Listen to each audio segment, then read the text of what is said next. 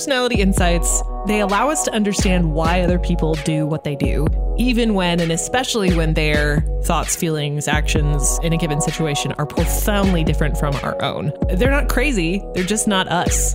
They're hardwired differently than we are, and personality insights explain why and how.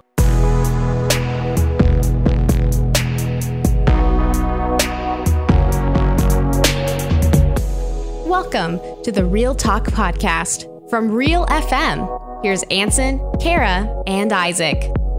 Hey, welcome. It's episode 8 of Real Talk. I am Ansen. I'm Kara. Sorry, I wasn't sure who you were pointing to. I'm Isaac. I just kind of waved my hand in your guys' general direction. Which one goes next? I'm going to let you guys figure it out. He threw an air curveball is what he did. It's kind of like when you pull up to an intersection at the same time as somebody else. It was and like you both that. just awkwardly stare at each other. You have that moment where you lock eyes. Whose turn is it? My Is it whole my life. turn? And then each person inches forward slightly, and it's just one big awkward situation. It was exactly And like we're that. in it right now. That's right. So let's move on from that. And let's talk about what we're going to be talking about this week on the show. We're going to be talking about personality types. Woohoo! And, you know, up to this point, I feel like I'm usually the one in the show that's geeking out about That's random true. stuff, whether it's fantasy football or driving simulations or Yes. random things that I'm into. Your thermostat. But I'm kind of excited this week that I'm not necessarily going to be the one geeking out. I think that honor is going to go to Kara. That's right. When we're talking about personality differences, Oh, because this man. is kind of your thing, This Kara. is my favorite thing. And I literally bought a book yesterday online because I found out we were doing this. And I was like, I need to research more, even though I've already spent hours and hours and hours reading all the things about all the personality things. I'm going to find out just a little bit more. So yes, I apologize in advance for all of the geekery, but it's going to be so much Did you fun. literally read an entire book? No, about to no, no, ask no. if she made it I through didn't the whole actually book. read the whole book. I may have read 3 or 4 chapters, but only like the my highlights. gosh. Kara, it's been like 8 hours since we've last seen you. What have you been doing? I mean, I may be just a little bit obsessed. That's about good. it. We'll have a lot of knowledge on the podcast to fill in Yeah. the gaps for This is Isaac and now I. just 'cause real talk with Kara. Isaac and Ansen will just listen. No, it's All going to right. be fun, guys. It will be fun. I'm excited about talking about it too.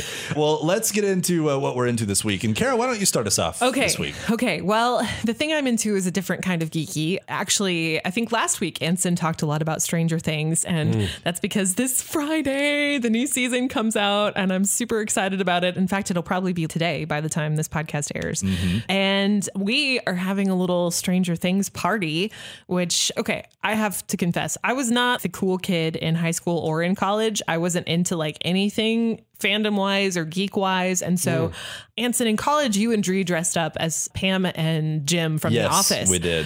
And Nice. I was not in that cool crowd. I barely watched The Office. And so now I feel like I'm coming into that You're now. catching up on all And of I'm, the like, pop culture stuff. Yes, and I'm maybe experiencing it like a college student normally would. And so I'm like, guys, let's have a Stranger Things party. Let's dress Yeah. up. And so this week I'm into finding the perfect Barb costume. Oh, man. Yes. Because Oh, you would be such a perfect I Barb, look Kara. a lot like Barb, actually, if we're being my honest. gosh. I have the red hair, and I went to Goodwill this week, and I found baggy, like, mom jeans and a shirt, and I found the old glasses at this, Yes. junk store down the street. That's like, that would be the most important piece. It really I feel is. Like, Tie of it the all Barb together. costume Yeah. is the Barb glasses. Yeah, and they're kind of epic too. Like I sent a picture to your wife, Ansen, and she was like, "Oh my gosh, I can't even," because they're just like perfect. But I have to figure out how to take the lenses out because right now the prescription is really trippy, and I'm like gonna like die if I Kara try might to be drive with blind them. this I weekend. might be blind. So, but it's gonna be super fun, and I'm really excited about it. So we'll have to maybe put pictures up on the Facebook page or something. Please. Maybe. I have heard rumors from my wife, who is also really Yes. into dressing up,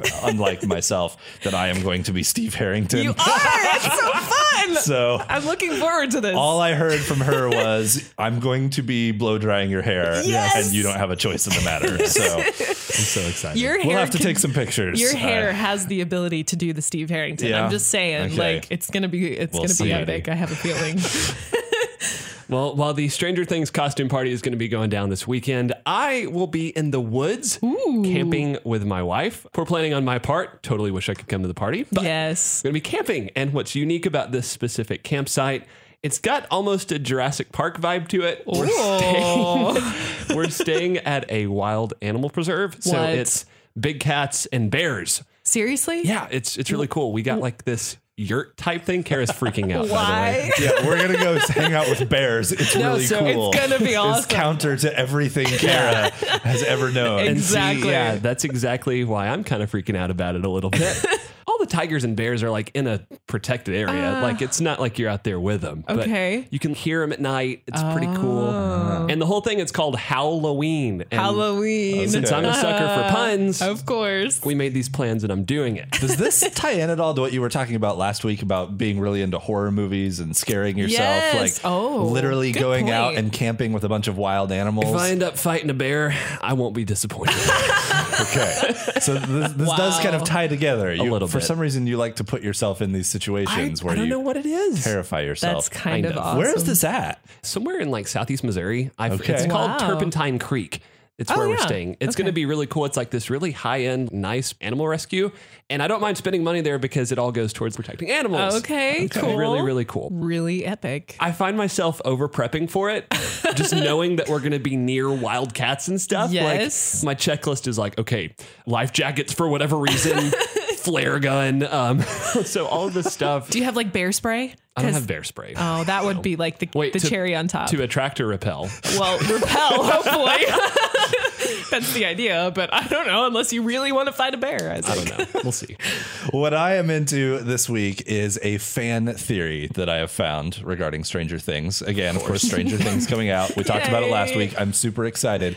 But there are two TV shows that we have talked about more than any others here on the podcast. And that would be Stranger Things and Parks and Recreation. Parks and Recreation. Parks and Rec. I came across last week a fan theory Oh that my ties gosh. together Stranger Things and Parks and Recreation. Has Isaac not seen this yet? No, I haven't. Oh, he this hasn't, makes I me don't really think. happy. And I am super excited about this. Okay. So the theory that is going around is, the character we just talked about him, Steve Harrington, Yes. from Stranger Things.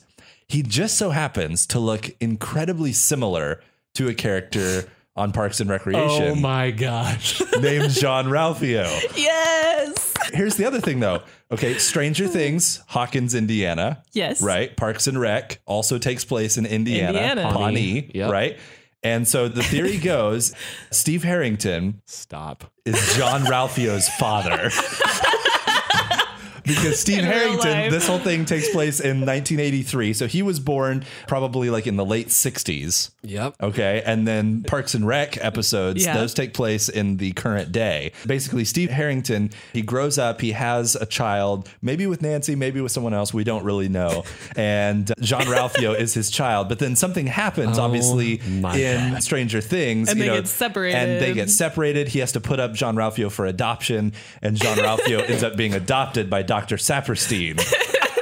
But they look incredibly alike. They And do. yeah, and so everyone's saying, nope, they're actually crazy. related. I don't care what anyone else says. This is now the truth. I know. I was like, this has to be canon, right? And so they actually have gotten the two of them together and asked them about Oh my this. They gosh. even did a little skit on James Corden's late night show. It's epic. If anything, I think it just confirms that this is Yeah. absolutely true. It's the truth This is now. now it. So John Ralphio, Steve Harrington, actually related, father son. You heard it here first. That's Yep, right. that's right. Second or third. I don't know. Yeah.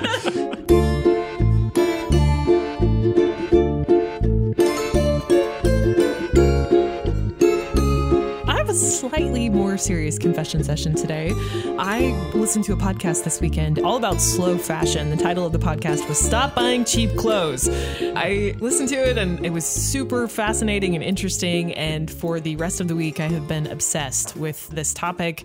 And also, unfortunately, with looking at lots of expensive clothes online, which is a dangerous side effect. But Yep.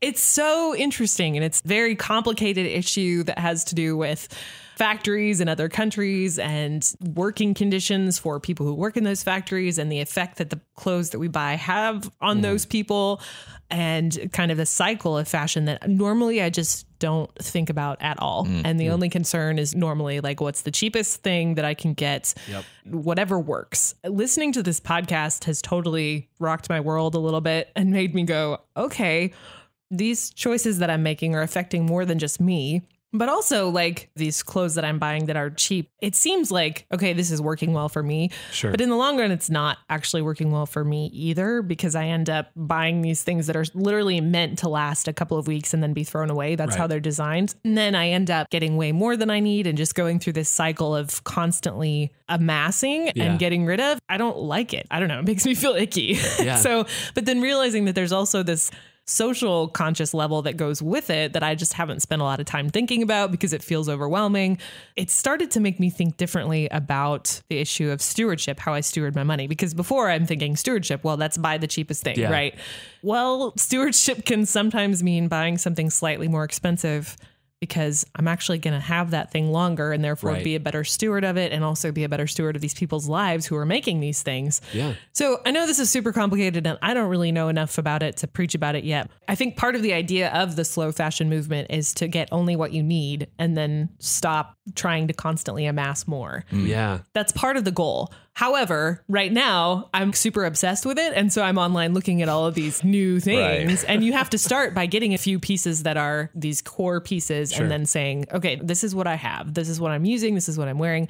But if you're starting out with cheap clothes, like the flip to that lifestyle is kind of difficult. And so I'm struggling right now and I'm feeling like, okay, this is the opposite of what's supposed to be happening. I'm starting out with, I need to buy all these new things. Right. Sure. And I'm like, that's not actually the goal of what's supposed to go on here. That process of investing is currently consuming me. And I'm trying to figure out a healthy way to move through this process conscientiously without becoming consumed by it and then just consuming expensive things instead of less expensive things. Does that make sense? I think so. Yeah. It's hard because you have it kind of on both ends where it's, okay, you need to downsize all of the cheap clothes that you have by upgrading to more clothes. It doesn't feel like intuitive. Yes, it doesn't feel like it works. But legitimately, I was thinking, okay, there are a couple of pieces in my wardrobe I do need to replace. Sure. Whether I buy cheap or expensive. So if I'm going to replace it, maybe I can replace it with something that's going to last me a little longer. But the process of finding that is like, I get really obsessed and really just lost in the world of the internet. It seems like there's got to be some sort of balance there between, as someone who is a very naturally cynical person and also a very cheap person, like I'll just put that out there so everyone knows like where I'm coming from. I was like, I know Ansen, like I have a really hard time with that. And I totally understand where people are coming from and what you're talking about in terms of making sure that we're purchasing things that are ethically sourced. And I would totally admit that's something I haven't spent a lot of time on in the past. And I've definitely been convicted to think about that more. But then I also see these products out there or these companies out there that make these really high end products, whether it's clothes or other stuff. Think about like the food industry with like the all natural kind of phenomenon and some of that. As a cynical person, I feel like sometimes that gets taken overboard or to these extremes where I'm like, okay, I get that, but you're charging hundreds of dollars for this product that doesn't make sense either. And I don't know that that's quite stewardship either. Right. And so trying to figure out where the balance is between these two extremes, I feel like is really difficult because it'd be easy to take this movement and take it all the way to the other extreme, trying to justify spending hundreds of dollars on all of these items. I don't know. I feel like it's hard to find the balance. I would be biased one way. Some other people might be biased the other way. I think your intention from starting those is good. Being more aware of where your dollar is going and what you support with your purchasing. Ultimately, just using what we need is an appealing thing I think most anyone could get behind. At least in American culture where we're overwhelmed and inundated with all of this stuff.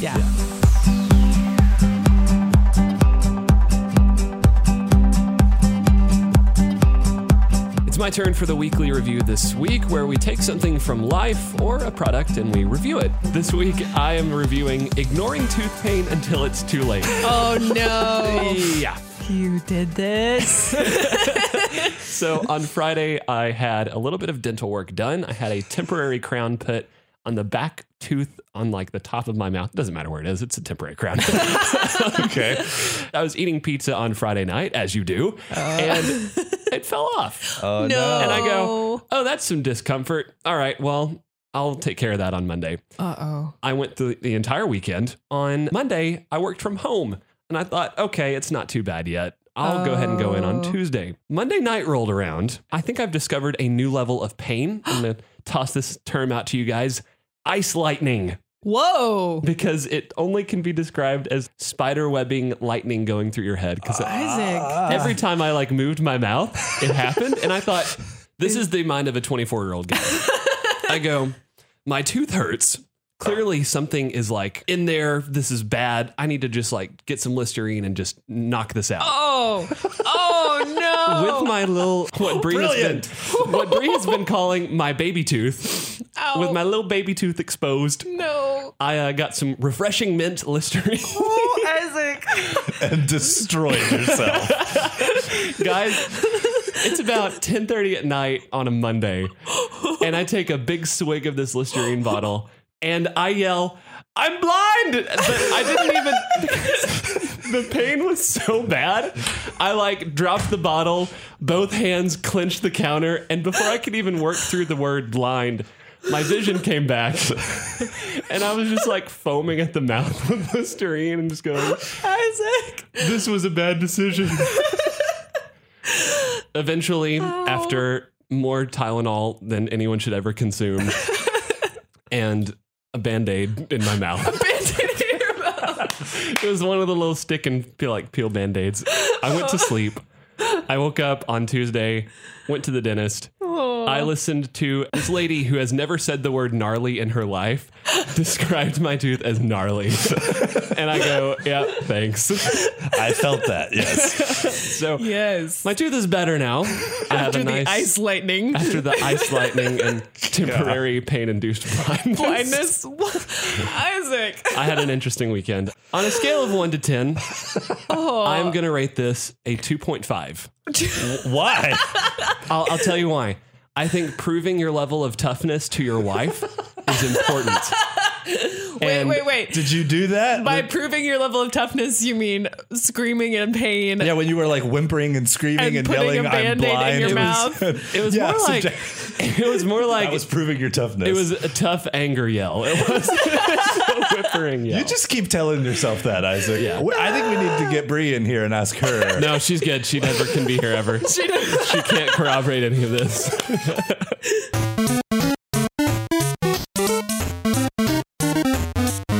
Okay, it's time for the real life boss level. It's the thing that's kind of kicking our butt this week. And the thing that I am struggling with is doing the dishes. Oh, man. This is hard for me because I hate the dishes. I literally don't think there is a chore that exists that I dislike more than doing the dishes. Really? Yeah. That's saying something. I mean, vacuuming, I'm cool with. I don't love mowing the lawn, but I can get it done. Yeah. But doing the dishes, I don't know. There's just something about this. Every time that I eat something and I get dishes dirty, I have, like the little good angel, bad angel, like on the shoulder thing. Like the little bad Ansen angel shows up every single time I get a dish dirty. And he's like, you don't need to clean that right now. Come back and do that later. Let it soak. Yeah, exactly. Let it soak. That is the worst, stupidest excuse in the history of mankind. And yet that's always what my wife and I do. We're like, let it soak for 4 days. Yeah. And then we come back to our sink and I'm like, smells like a swamp. I need to get a glass of water, and the dishes in the sink are piled up so high. Luckily, we have the faucet where you can pull the thing down out of the faucet, the hose. And so literally to get like a glass of water sometimes, I'm pulling the hose out to fill up my cup or to fill up our pitcher of water. Okay, that's awesome. Because you can't actually do, In or I the make sink, some like pasta or something. I need to dump out the boiling water, and there's stuff all over the sink. And I'm like, it cleans the dishes. I guess. I don't know what it is about doing the dishes, but I just do not have the willpower to force myself to do this. It's like the worst part of eating. It is the worst part of eating. Yeah. Absolutely. And then we have a dishwasher, okay? Yeah. It's like this really cool modern appliance that's supposed to wash the dishes for you. Right. But you have to rinse the dishes before you put it in there. Yeah. There are certain things like pots and pans and stuff that can't go in there. Yeah. What do you even really accomplish, dishwasher? I have to pre-wash the dishes before they get washed. I don't know. I just hate everything about washing dishes. We can all agree that eating is fun, right? Right. Yes. But the bad thing is that you have to clean up after this fun activity. It's true. It's like if you went to the movie and you had to be the one that sweeps the floor like after you're done. Well, the price of enjoying this movie, you got to clean up everything now. Yes. That's Wanna you're do not that. wrong. This is why we go to restaurants. Yes. because you true. get to do the fun part and not the not not fun part. Just dip. The thing see that I'm this really happening. tempted by is to like just always eat off of paper plates and just throw it all away. Yeah. We were just talking about being good stewards. Environmentally, And, yeah. that is totally antithetical to everything. Most of Ansen's kitchen is now styrofoam. And yet I'm still tempted to do that because I hate washing it so dishes much. is the worst. It is the worst. What's your guys' least favorite chore? I've got 2 cats, so kitty litter is. Oh, Okay. cat litter is the worst. Yeah, I agree. don't have to deal with that, which is nice. I think cat litter is probably up there with it. That's so bad. It's awful and it smells so bad. And then I Yeah. think cleaning the fridge is probably my second least favorite. Yeah. It's disgusting. Along with like cat litter. It smells horrible. There's gross science experiments in there. And I feel super guilty about all the things that I did not remember to eat.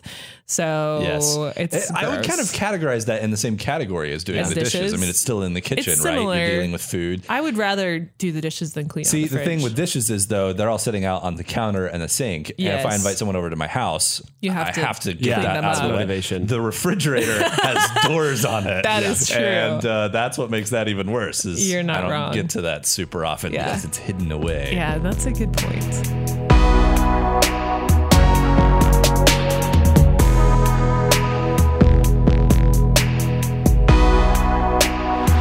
All right, as we mentioned earlier in the show, for the big idea this week, we're talking about personality types. Yay. And this, as we mentioned, is kind of Kara's big thing. It's something that Kara is really into. Let's start here, Kara. Okay. What's the big deal with personality types? Why is Right. this something that matters? Why is this something that we should spend some time on? Yeah, well, as I mentioned, the geek that I am, actually downloaded a book yesterday about this that one of my favorite authors recently wrote.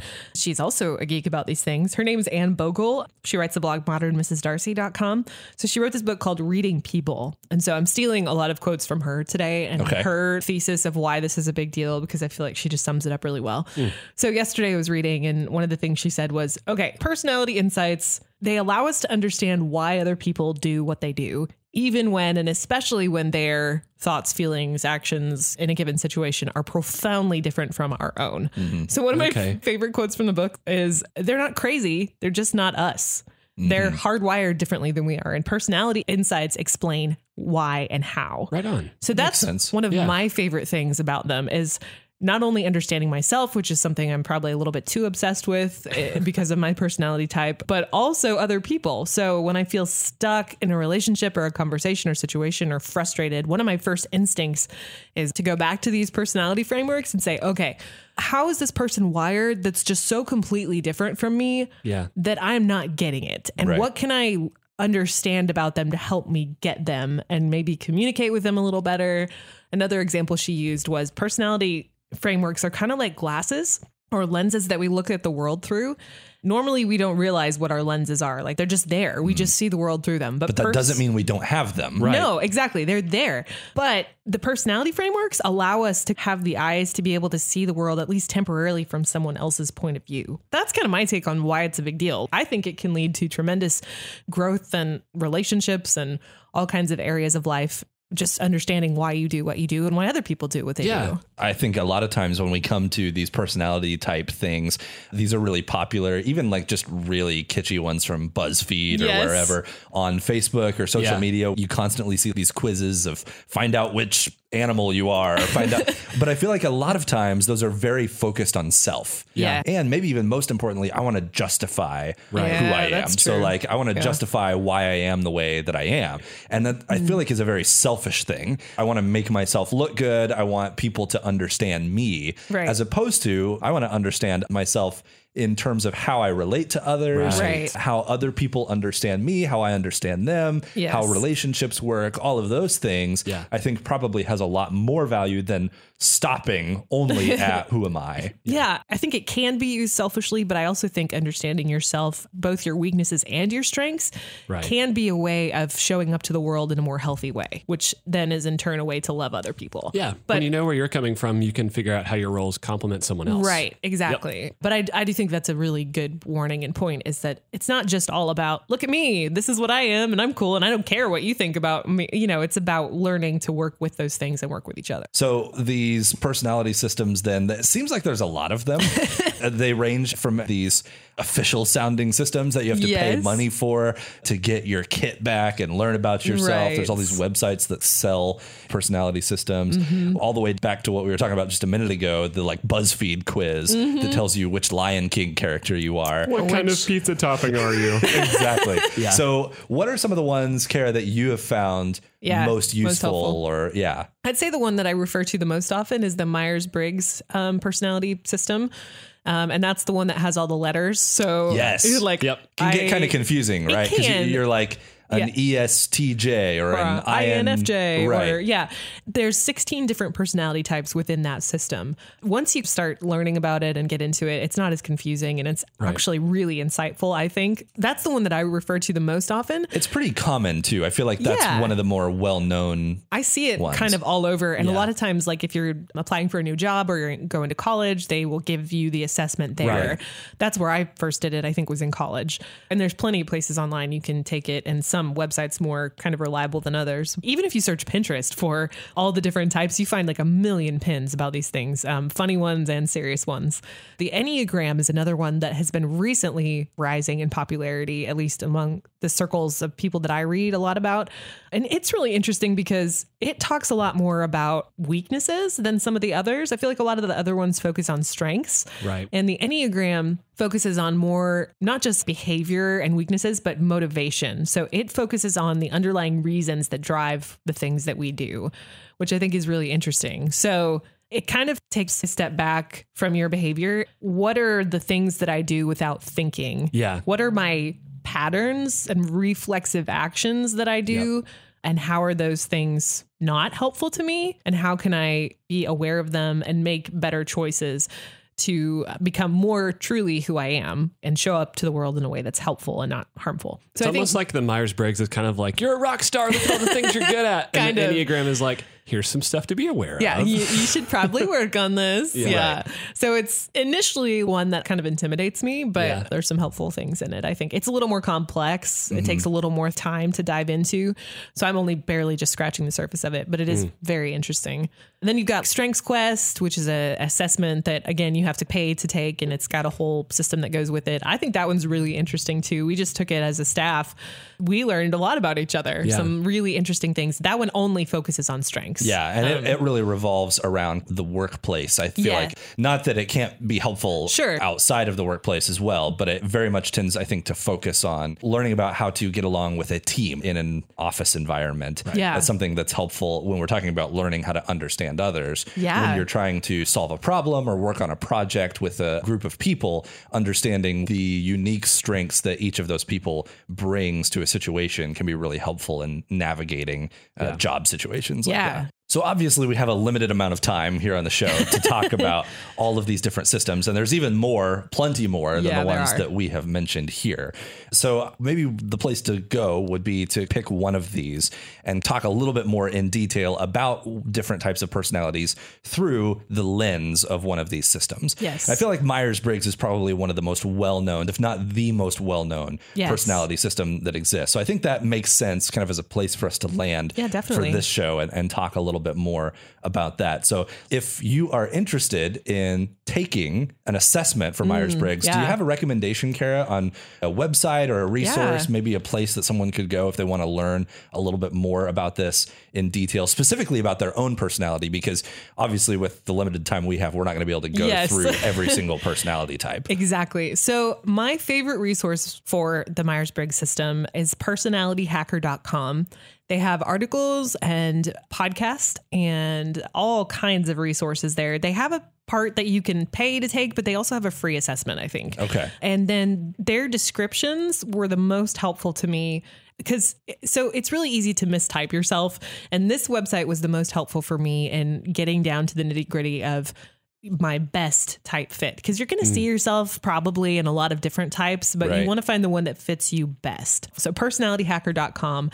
is a great place to start, I think, with that. So there's 16 types in the Myers-Briggs system. We're not necessarily going to be able to talk about all of those types. Right. But each type is kind of made up of building blocks of sorts. Yes. Right. So you have these different letters that stand for different facets of personalities. And basically you take 4 of these letters, they combine into a type. And that's what a personality type in the Myers-Briggs system is made up of, is 4 of these building blocks together.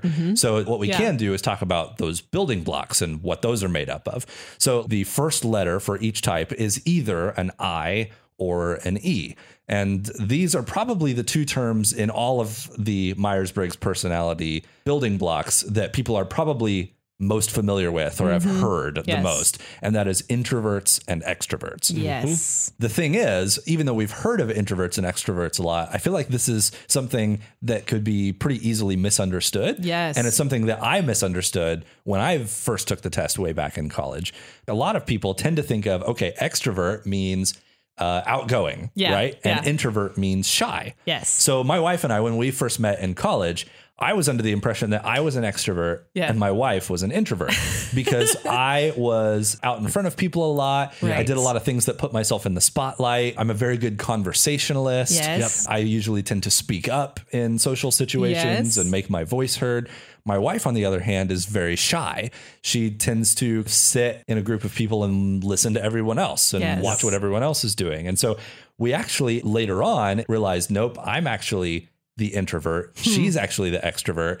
I am what would be termed as an outgoing introvert, and she would be a shy extrovert. Yes. And if you haven't heard much about this, that might not make a lot of sense. So maybe we can break that down a little more, exactly what introvert and extrovert means and how those terms are sometimes misunderstood. Yeah. So introversion and extroversion primarily explains the way people prefer to engage with the world. Do they normally turn their attention toward the external world or introspectively toward the world inside? Which one is the one that they veer towards most often? Extroverts need and like a lot of stimulation. Without it, they feel drained and exhausted. Whereas an introvert prefers the inner world. They don't need as much stimulation because there's so much going on inside. I feel like for me, a lot of this comes back to what drains me and what doesn't. It comes back to energy. Yep. So after spending time at a big party with a lot of people, do you go away from that feeling energized and awake and alive, or do you go away feeling like, I need a nap now? And I mean, that may be an oversimplification, but I think that's a good place to start. Yeah. How do I feel after I engage in these activities of introverting or extroverting? Yeah, for sure. I know that I've left a lot of big events and stuff, be at work or just social stuff.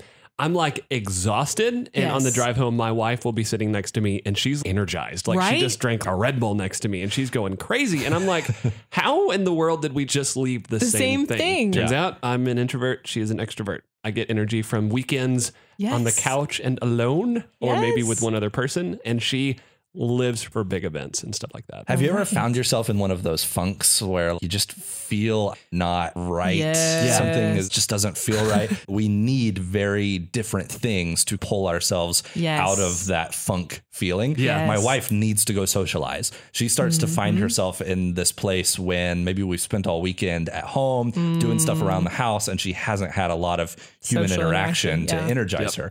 I tend to find myself in this place when I've had a really busy week and I've had lots of stuff on the calendar and I'm like, I just need a break. That's a good way to break down this introvert and extrovert thing. And you want to make sure that you don't get tricked by the idea that introverting and extroverting has to do with how well you socialize or some of those things, because sometimes that can be a little bit deceptive when you're trying to evaluate whether you're an introvert or an extrovert. It really all comes back down to this energy thing. Right. The second piece of this framework is intuition versus sensing. This has to do with how a person takes in information from the world around them. Do they pay more attention to the information they take in through their 5 senses? Or do they focus instead on kind of the underlying meaning of everything they're observing? So the patterns and the potentials of that information. So intuitives often focus on the big picture. They read between the lines. Sensors focus on observable facts, what they can see, hear, smell, touch, and taste.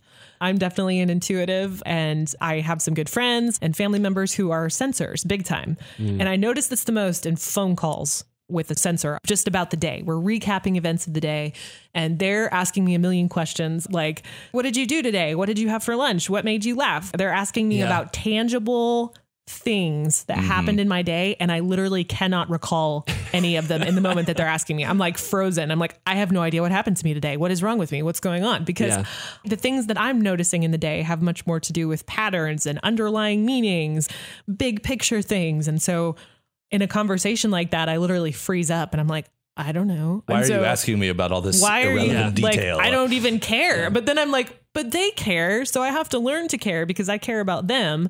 To them, this is how they connect with me. And yet in my brain, I'm not noticing those things normally on a day-to-day basis. This is something that I notice a lot too. And I too am more of an intuitive person than a sensing person.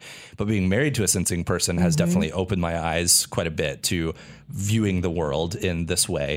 And we often see this played out when we have to make a major decision about something. So maybe we have to make a choice about whether or not we're going to make a big purchase and which is the right direction to go. I tend to be very much a gut feeling kind of person. I know that this is the right choice because I know that it's the right choice. And I can't always explain that super well. I just have this gut instinct that tells me this is the right thing to do.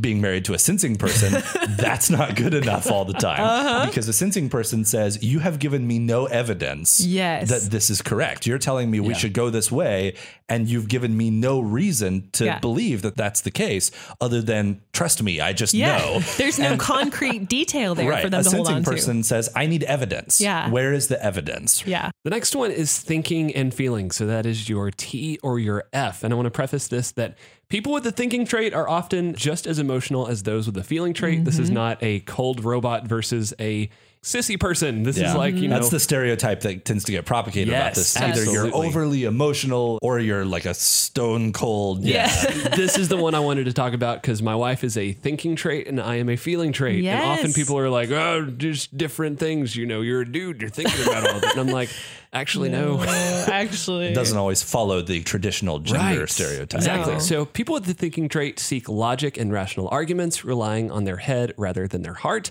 They do their best to safeguard their emotions, shielding them from the outside world and making sure that they are not clearly visible. So like I said, just as feeling as the people with the feeling trait, but they tend to subdue and override their feelings with logic. In contrast, people with the feeling trait follow their hearts and emotions and care little about hiding them. They're not afraid to listen to their innermost feelings and to share them with the world. Although it would be quite a big mistake that these feeling people are naive or easily swayed, because we're not. No. So a good example of how these two interact with each other that the website 16 Personalities gives is basically how the two different attitudes from these groups approach charitable causes. So a thinking type are significantly less likely to give to charities or be touched by their emotional appeals, but they might be looking for other ways to invest in people, like through education funds and stuff like that. Whereas someone with the feeling trait, I can say whenever there's like, hey, do you want to give $1 to this? I'm like, oh God, yes. So like, here's a way I can help now. My wife will be going, okay, here's a way that I can invest in this in a different way, like maybe through volunteering myself. Interesting. One thing that I noticed, the thinking and feeling process describes the natural decision-making process. Right. Like what kinds of information they use to make decisions, which is basically what you're saying. This is, it describes what information they use to make the decision. And the same dilemma like comes up where I might not necessarily always be able to express why I'm feeling like this about something. Know. And the rub is like the thinking people might have all this data, but I can go, it doesn't feel right. So the last preference pair that we have is called judging and perceiving. This one is about lifestyle preferences. That's one of the ways it's been described, or the preference that describes structure. So people who have a judging preference tend to prefer to have decisions behind them or settled. They feel more comfortable once the decision is made and done with. Perceiving means preferring to take in information. So perceivers prefer to postpone decisions in order to stay open to new information as long as possible. I think those are interesting descriptions, and I still struggle with this one sometimes. I read those descriptions and I'm not 100% sure which I am, because I think I go back and forth between the two. But I think generally I tend to be more on the judging end than the perceiving. Have you guys seen this at work? Because I know that you're both INFPs, right? Yep. Well, this one is difficult for me too, because Yeah. usually when I take the assessments, I Yes. tend to split right down the middle Yes. on J Which and is P, fair. which is an important thing that we should probably note. None of these are things that exist completely in a vacuum. No, where you're absolutely. like all the way in I or all the way in E. It very much is kind of more on a sliding scale. Yes. So Yeah. if you think about this on a scale from 0 to 100, one person may be 70% a J, one Right. person may be 50% a J. Definitely. But one way that I've heard this described, which I thought was kind of helpful, because I do think this is one of the harder ones to kind of understand the I think so, distinction too. between. Judging basically means that you use decision making in your outer life. So whether it's thinking or feeling, whichever one of those you are, a T or an F, you use that thing when you're extroverting, when you're interacting with the world around you. Gotcha. If you're a perceiver, that means that you use your sensing or your intuition, your perceiving function when you're interacting with the world around you. Right. Interesting. So let's say I am intuitive, I'm an N, and then I'm also an F. So when I'm interacting with others in my life, am I more likely to use my feeling trait, or am I more likely to use my intuitive trait? So Kara, as a J, that would mean you are more likely to use your feeling trait when you're interacting with others. Yes. So when you're interacting with me, the primary thing that's going to drive you in how you interact with me is feelings. That is 100% accurate. Right. So you're going to make decisions on, how does this make me feel? How does do this I make think you this is going feel? to make that person feel? Is everybody feeling harmonious? Yes. Is everyone getting along? That's going to be really important to me. That's really interesting. Right? Meanwhile, since I am a perceiver, a P, I am using my intuition when I'm interacting with you. Yes. So I'm not as primarily concerned about how you're feeling and how I'm feeling and making sure Right. everyone's getting along. I'm primarily concerned about, does this feel right? Is this authentic? Authenticity is a big word for intuitive types and perceiving types Yes. in Ps.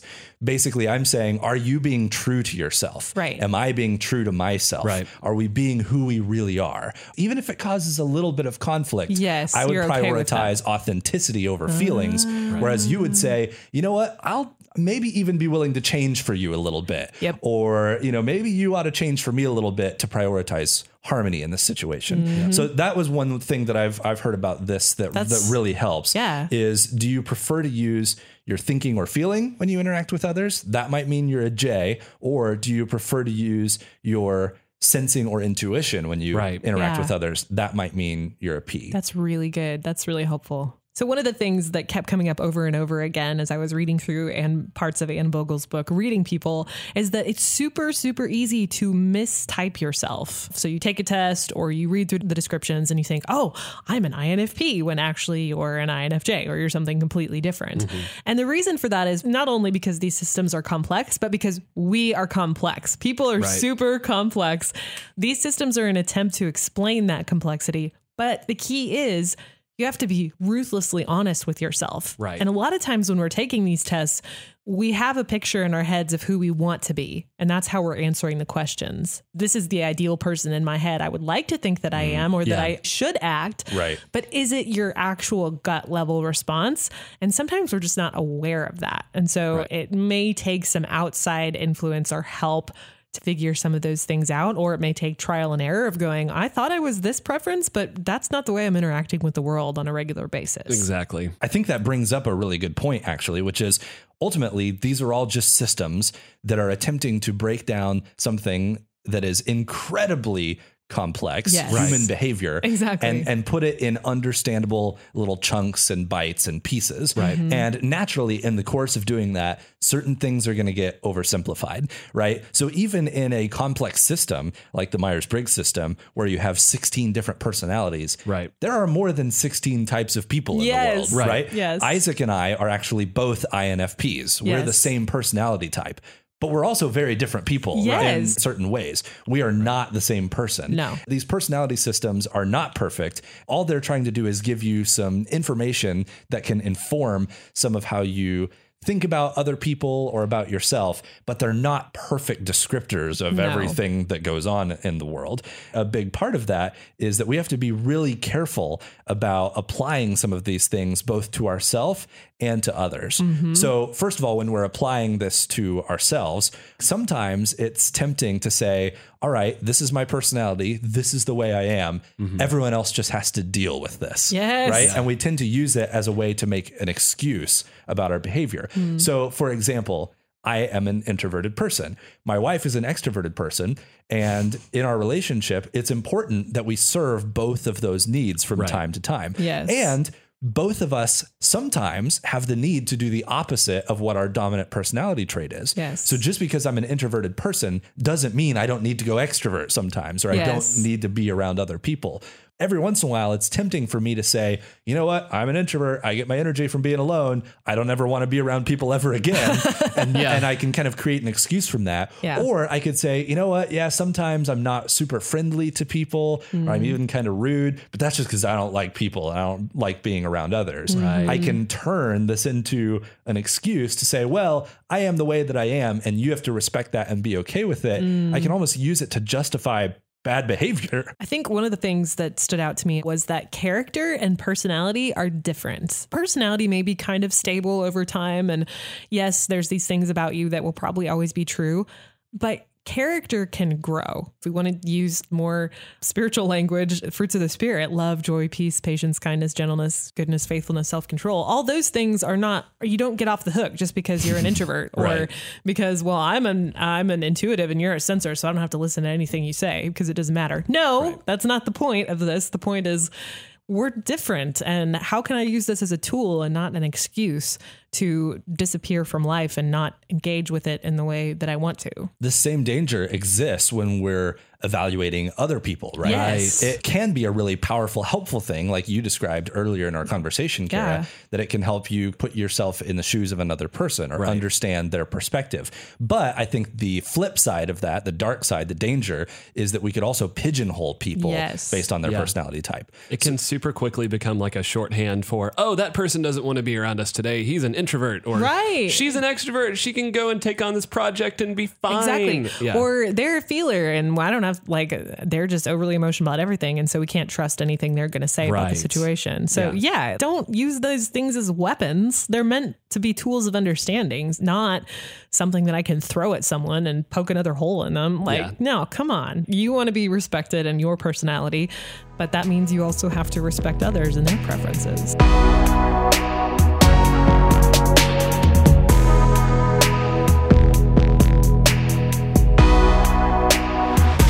So my on repeat this week comes from Brandon Murphy. It's called Enough. When did you stop being enough for me? When did you stop being enough? Enough, enough, enough. So this is a song, it's just been one that's kind of been rotating through the playlist, coming up over and over again. And it's on my mind this week because we were just talking about earlier, I'm struggling with this whole slow fashion, fast fashion. How do you decide? Okay, this is what I need. This is what I don't need. And it's a struggle for me when I get lost kind of in this world of amassing all the things. And so this song has been on repeat in my brain and on my playlist as well. Just the thought of, God, when did you stop being enough for me? This is a hard one. It's hard because God is very intangible and all these things in front of me are very tangible. And I struggle with this not just with items and things, but also with relationships. But I think it's a good one to come back to and say, okay, there is this being, this relationship that is enough for me. I'm not sure what that looks like every day, but I'm willing to keep coming back to it and say, help me understand, God, when I'm feeling kind of lost in this place of not enough. My on repeat this week is Walking on Water by Need to Breathe. There's no turning back. Nothing in the past. My eyes are on you again. Can't see nothing at all but your outstretched arms. Help me believe it. This is one of those songs that I just keep coming back to because of the lyrical content of it. I'm generally someone who really likes the sound of a song. I don't pay really close attention to the lyrics. I kind of just have it on in the background. I'm like, this is a cool beat. This was one where when I started paying attention to the lyrics, I was like, Wow. Okay. Yep. This one. One of the lyrics that really sticks out to me is in the chorus, "Help me believe it, though I falter. You got me walking on water." I really like that because it recognizes both my imperfection and God's ability to still, in spite of all of that, get me out walking on water. I'm at a point in life where I need to hear something like that. I think that we all kind of are at any point. Like, always. we can all admit, hey, I'm in a season of imperfection right now. Right. Well, think about the story of Peter walking on water. Yeah. I think so often we tend to focus on the fact that he sank, right? Yeah. That's how the story ends, that he didn't have enough faith to stay on top of the water. Right. But he also did walk on water. Yeah. Like, Yes. how amazing is that? I think sometimes we lose track of the fact that a miracle actually happened happens. there. Yeah. Yes, we sink. Yes, we don't have enough faith, but God is also capable of holding us up. Yeah. And that's such a good encouragement for anyone who sometimes has that feeling of like, oh man, there's other people who are just so much better at belief than I am. This is a good one for, hey, we make mistakes. Sometimes we don't have enough. God's got us. My on repeat this week is I'll Find You by Lecrae and Tori Kelly. Just fight a little longer, my friend. It's all worth it in the end. But when you got nobody to turn to, just hold on and I'll find you. So this is not a brand new song. It came out this last summer as one of the singles and probably the most successful single off Lecrae's most recent album. And it was a long-awaited collaboration between Lecrae and Tori Kelly that had been hinted at for a long time. And I love this song. It's a great for song. many reasons, not the least of which is just musically. I think it's just a terrific song. So good. But lyrically, really powerful as well. And I've heard Lecrae talk a little bit about the story behind this song. And he said that he had a couple of different loved ones who were battling cancer. And that was really the inspiration for writing this song. He talks about how life is a really precious gift, but it's a gift that sometimes we often take for granted until it's threatened by something. And when we experience pain, it can be this kind of haunting reminder that we need to appreciate every waking moment. And so that's kind of why they wrote this song, to encourage these loved ones who are going through pain, who are going through really difficult moments, encouraging them to hold on and to say, we're all here with you. We're waiting, we're hoping, we're praying, we're fighting alongside of you. Some people at the end of that fight may be released from their pain forever. Others are still fighting. Either way, hold on to the hope that we have that's going to get us through those moments of pain.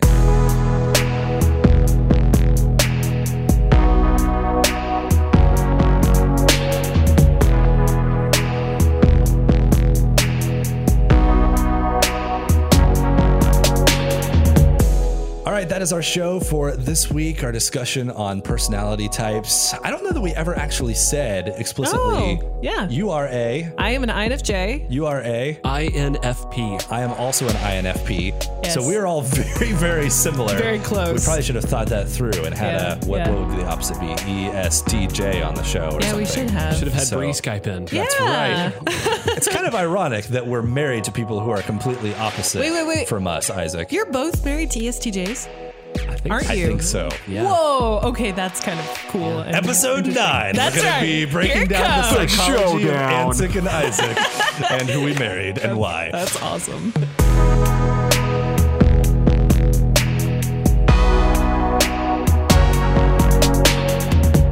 Thanks for listening to the Real Talk podcast from Real FM. Wake up with Isaac from 7 to 10 a.m. and catch Real Talk with Ansen and Kara from 4 to 7 p.m. live every weekday on Real FM radio.